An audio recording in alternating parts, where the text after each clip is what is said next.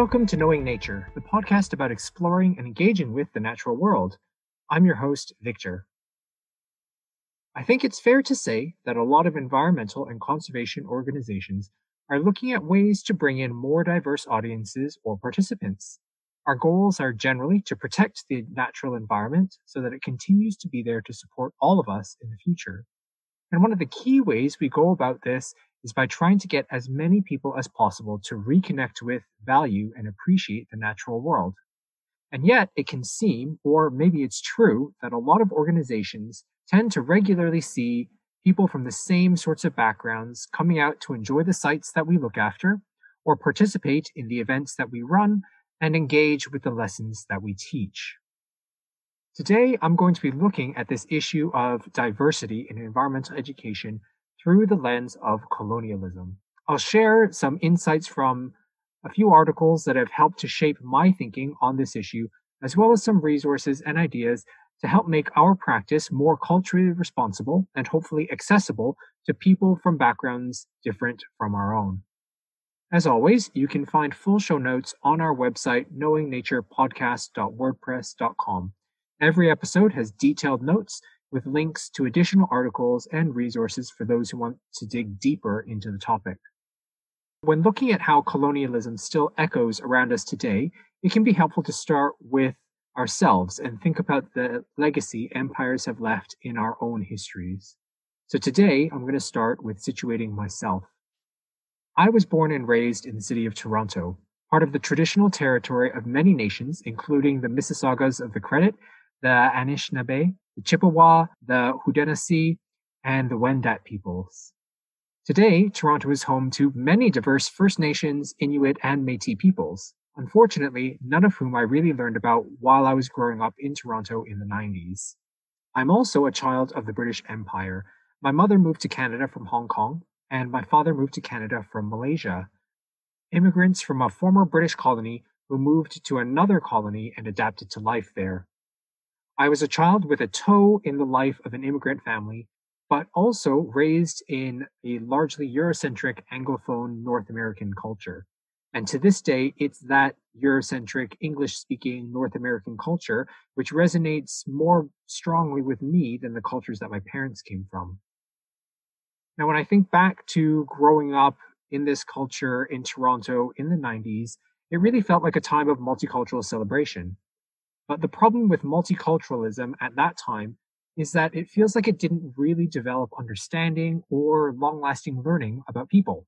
A lot of the talk and effort around diversity at that time now feels a bit more like decoration around what was, again, largely a white English Euro-American core. So it felt like tokenism. Given this context, it's not really surprising how strongly Euro-American and scientific my environmental education toolkit has been. So again, it's not really surprising that the people who share that same kind of background are the people and the kids that I find it easiest to connect with. So what am I trying to do to help me connect better with people from different backgrounds?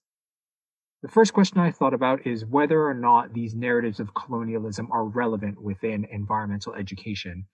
Because I think very often as environmental educators, we think that when we're teaching about nature and how ecosystems work, somehow people are out of that picture. But I also think that that viewpoint in itself is a product of a colonial kind of mindset. So how does environmental education reproduce colonial structures and mindsets? Well, first off, as I've mentioned, it's often done from this Western scientific perspective on nature and ecosystems. This is perhaps not quite so much the case in younger grades when play, arts, and stories often embrace the outdoors and natural settings. However, in older grades, these education systems tend to restrict the study of nature and the environment to the STEM subjects.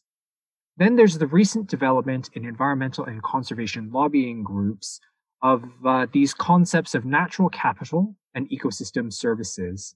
One way of looking at these two concepts is that they take the relationship between the natural world and people and then encode it within a capitalist system of values.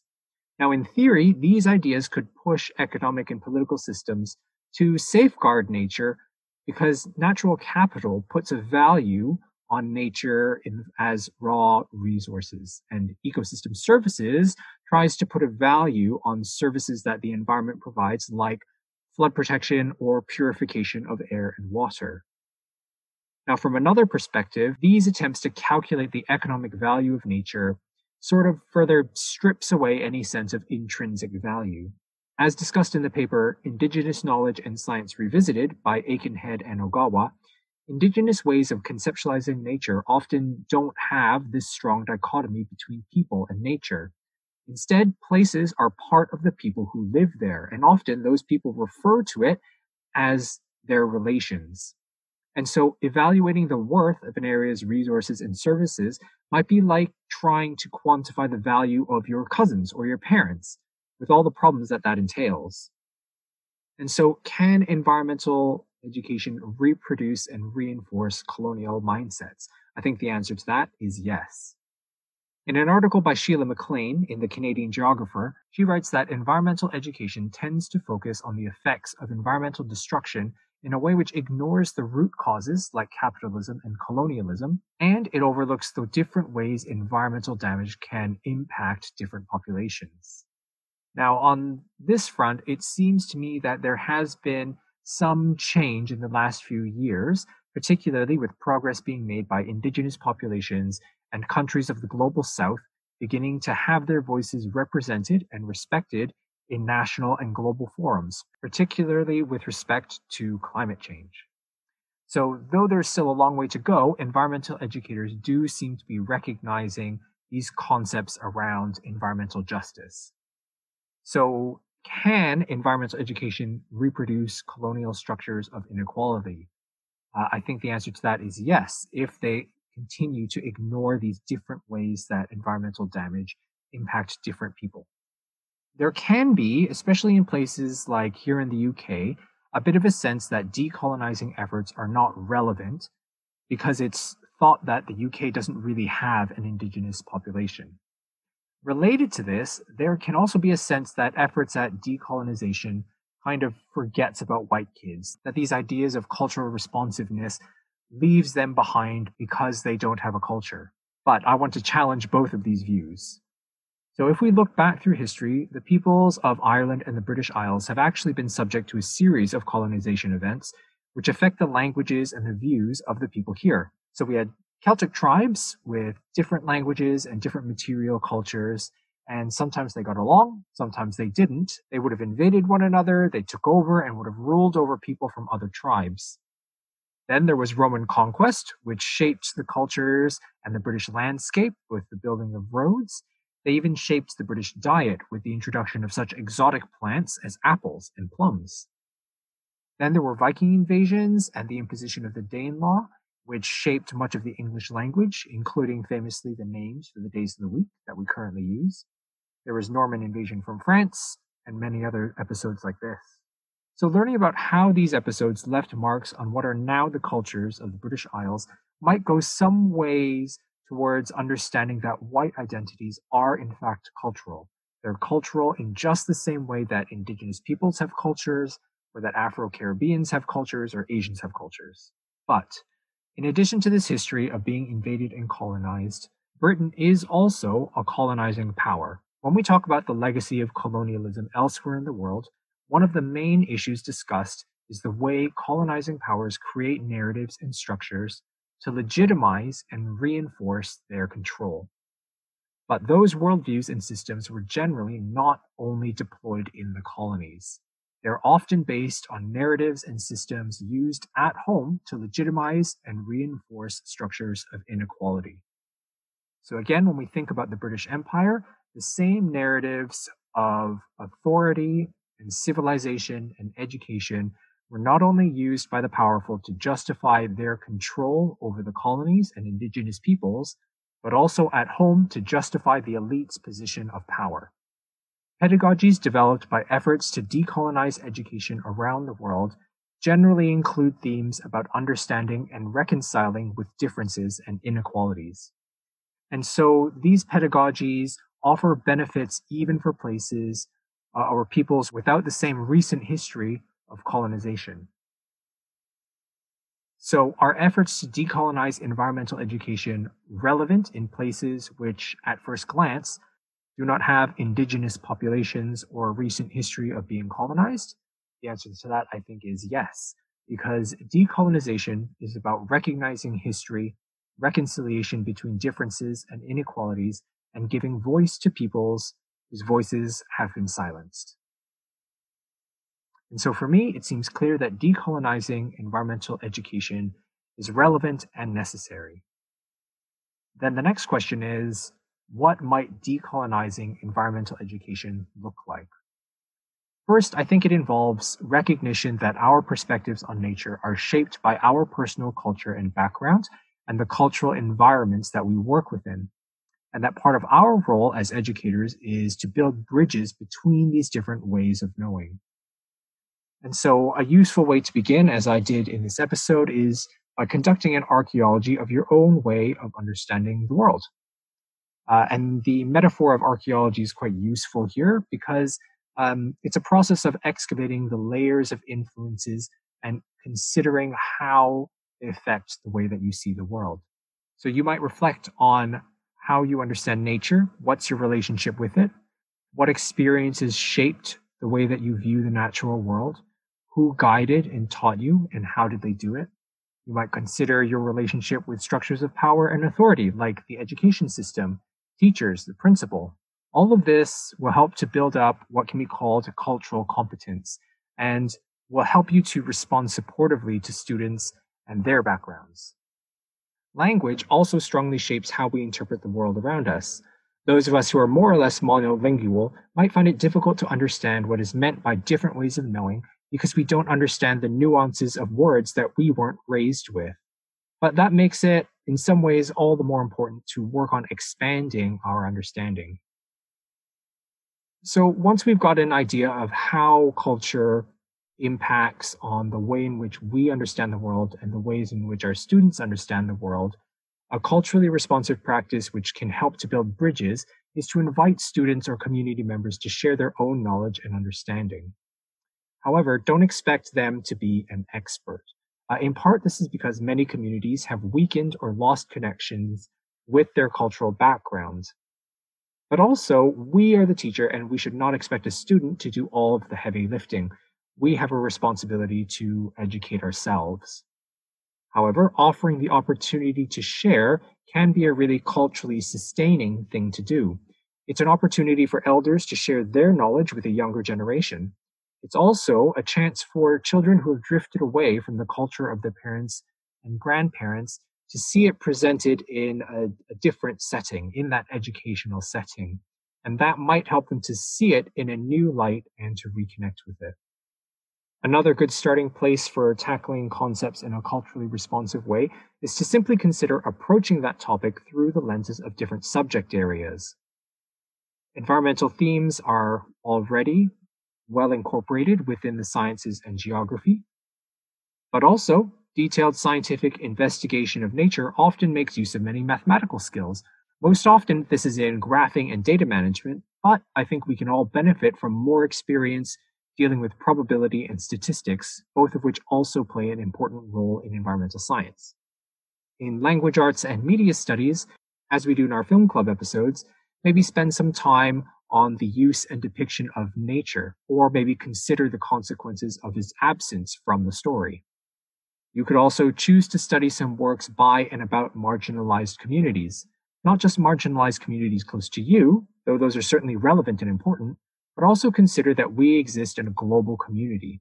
Our way of life impacts the lives of other communities, like those in Africa and the Americas who produce our coffee, Asian communities who grow our tea, and farmers all over the world who make money to survive by growing cash crops instead of their traditional foods. And that allows us to have almost any fruit at almost any time of year for pretty much the same low cost. What stories and ways of looking at the natural world come from those experiences? In history, some time could be spent on not just how people interacted with each other, but also how they interacted with, impacted, and were impacted by their environment. You can also pay attention to whose stories are not being told and what happened before the protagonists in history arrived into the picture. For classroom teachers, this suggestion of using these different subject areas to explore environmental issues allows those issues to really be foregrounded and understood in a deeper and richer way. For outdoor and environmental education providers, offering a wider range of sessions and resources increases the range of ways people can access your services or sites. It opens the doors for teachers other than those science or geography leads to be booking those sessions, and it allows teachers to make stronger cases to administration and parents for the reallocation of those precious classroom hours.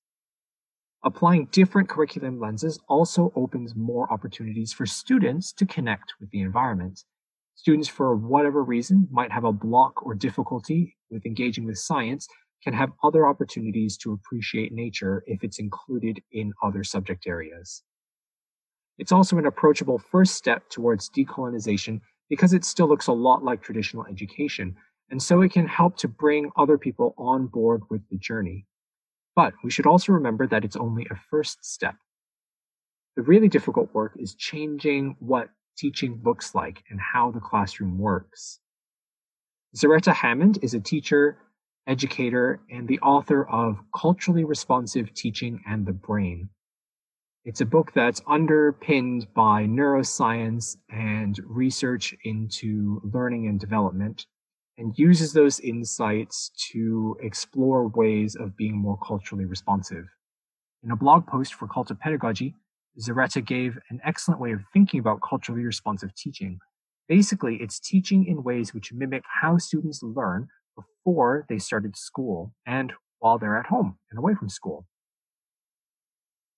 So it's thinking about what strategies their parents or families use to teach them life skills back at home. She provided 3 tips for more culturally responsive teaching. These are to 1, gamify it, 2, make it social, and 3, storify it. So first, let's look at gamification. Gamification adds game elements into teaching. Zaretta highlights that games often make use of features which are really common in oral knowledge traditions, things like repetition and pattern recognition. And so students who are more used to learning things in those oral traditions might find them a bit more comfortable. Games also add a little bit of competition, which can help with engagement. However, the wrong kind of competition can be alienating for some kids. So remember that competition does not have to be against other students. It can also be competition against themselves, like doing speedrun games where you try to beat your previous score or your previous time. Gamification can also include competition against the game, which can also support the development of collaboration skills. If you're into board games, think of things like Forbidden Desert, where everyone is working together to reach a certain goal. So what might culturally responsive gamification look like? Well, you might start by finding out what games or kinds of games the kids you work with like to play, and then build activities around those. Do the kids like to play chasing games? Do they like make-believe games or games of chance?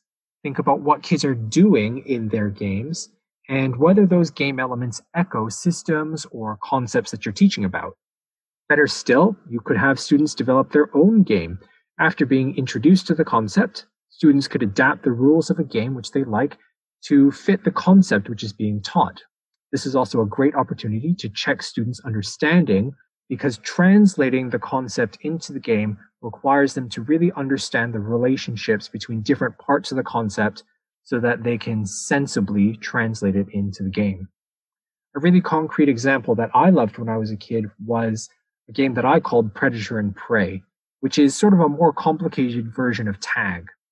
Now, this game took the concept of food chains and food webs and then translated it into tag. So instead of having one it person, the group is split into herbivores, omnivores, and carnivores. Then you have an area of play, which is set up with food and water stations.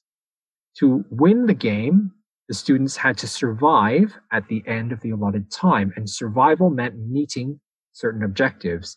So herbivores survived by finding all of the food and water stations. Omnivores had to find all the water stations, but only some of the food stations, and they had to catch a few of the herbivores. Carnivores needed to still find all the water stations, but they also needed to catch a bunch of herbivores or omnivores. The game could be played in multiple rounds, and maybe you would adjust the numbers of carnivores or herbivores, and then in the debrief at the end of the game, explore the consequences of these differences. Now, there's loads of other ways to vary the game as well, like introducing things like diseases or disasters. You could limit the number of tokens available at particular stations to represent scarcity or drought. And in really complex versions, you could have kids taking on the roles of specific animal species, and then they would need to hunt down other specific species. I'll put a link to a few different versions of this game down in the show notes. So the next tip was to make it social.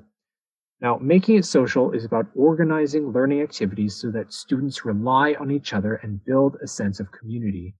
Euro-American education tends to be very individualistic. Students are trained to care about their own performance, their own marks, keep their eyes on their own work. But many other cultures have a more communal orientation, and students with this sort of background can find the individualistic settings really difficult to adjust to. Bonnie Lee, who is a psychology professor at the University of Rochester, she describes communal orientation this way. In a communal orientation, we give because we need. We give because we care about the well-being of other people. And so you don't necessarily expect something in return when you're giving help or care in a communal relationship or when you have a communal orientation. But you do expect people will behave the same way in return. A really simple way to make it social is group work. Well-organized and supported group work can be great. But it's, of course, not as simple as splitting the class into groups.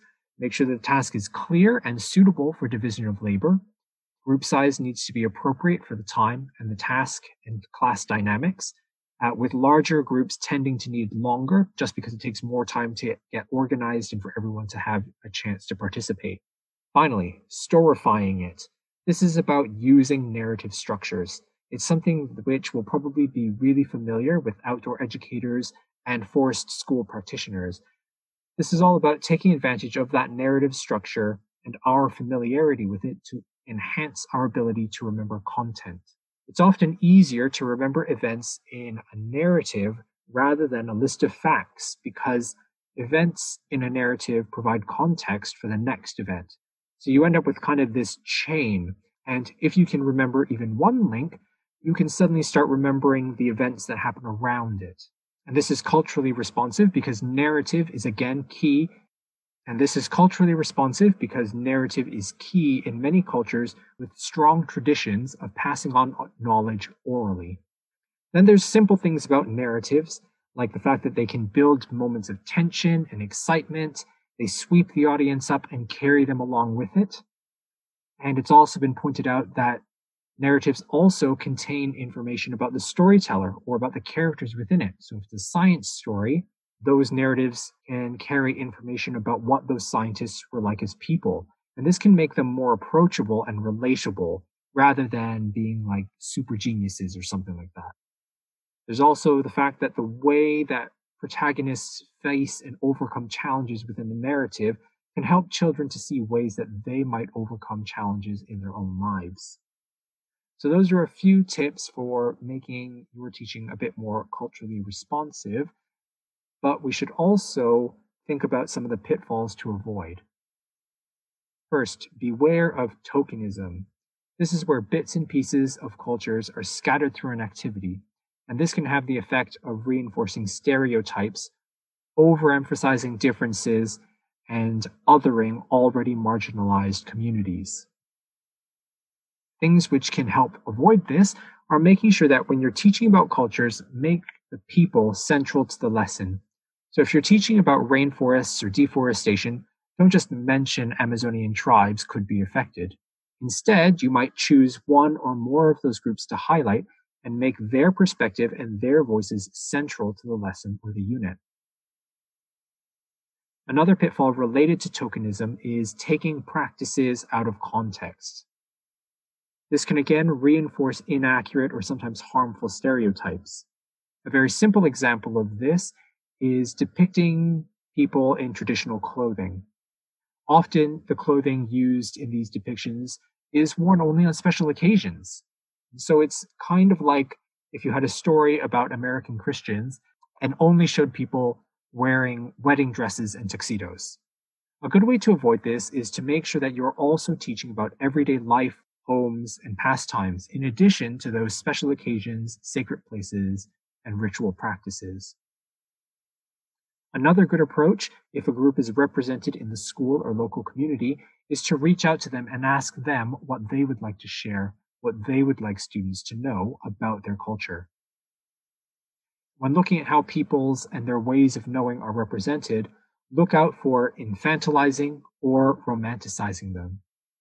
Infantilizing them literally means treating someone like a child. Think of sayings like, kids will be kids, and oh, they didn't know better. A way in which environmental education can accidentally veer into this area is presenting traditional methods as the old ways of doing things before new and better ways came along, ways which were probably provided by Europeans or Westerners. It can also take the form of, once these people thought this, but now scientists know better. This kind of presentation of traditional skills and knowledge has the effect of devaluing those skills and that knowledge, and potentially offending or alienating groups of people.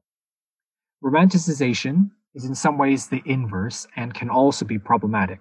Think the noble savage trope. This is where traditional cultures and indigenous peoples are depicted as being, in harmony with nature, in the sense of living in it without damaging or impacting it in any way. This paints peoples with a broad brush, making them one-dimensional caricatures. It can also reinforce views of indigenous peoples as being primitive or lesser or lacking in advanced technology. It can also produce other problems because these noble savage type views can also lead to a view of landscapes as being untouched and empty. And if landscapes are thought of as empty, it becomes easier to justify taking over land for development or resource extraction. A strategy for avoiding these pitfalls is to do a more detailed comparison. Look for insights provided by different ways of understanding nature. What kinds of knowledge are generated, for instance, by spending your life living surrounded by forest versus visiting a forest once a month for 5 years, or using satellite images? You might try looking for pros and cons of different methods.